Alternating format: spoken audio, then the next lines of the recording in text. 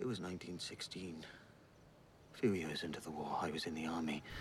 Gwyn's Shorts. All Welsh Division. Episode 3. The Tiny, Tiny, Tiny, Tiny Scientist. Part 1. Please come back to me.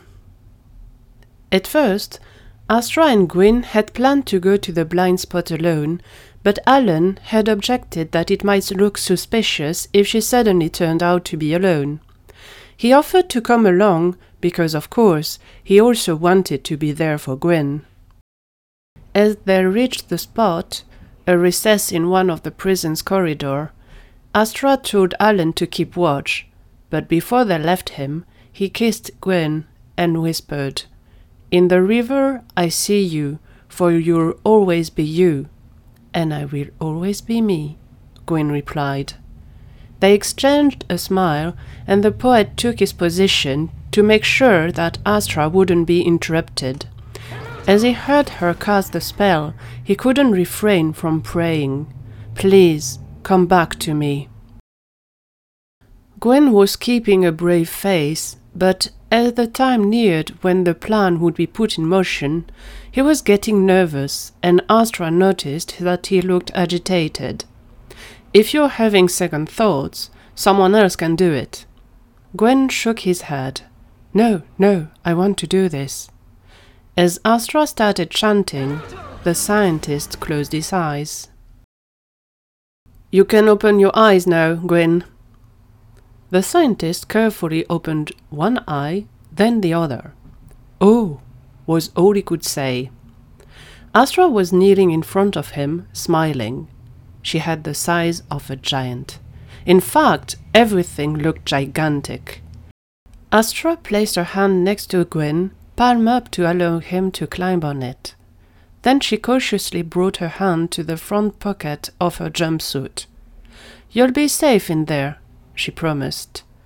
As Gwyn fell into the pocket, Astra started laughing. "I'll grant you this. You look cute as a tiny version of yourself." As she started walking to rejoin Alan, Gwyn had to admit that being tiny wasn't so bad. The pocket was warm and cozy, and as Astra walked, it felt as if he was gently rocked. Tiny Gwyn could have easily dozed off, but the legends were counting on him to escape the prison. "Where is he?" Alan instantly asked when Astra showed up. Tiny Gwyn's head popped out of Astra's pocket, and despite himself, Alan couldn't help but be impressed. So it is true then. Magic is real. Astra motioned him to get moving, and Tiny Gwyn hid back in the pocket.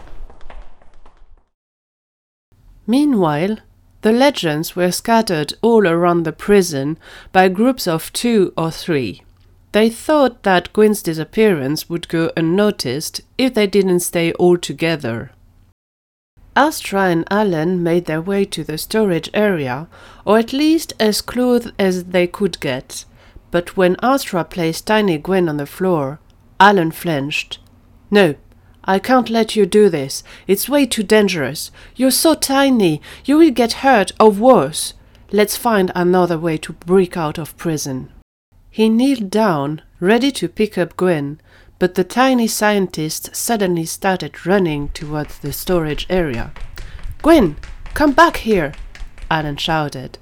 "Seems like even when he's tiny, your boyfriend is quite the stubborn one," Astra smirked.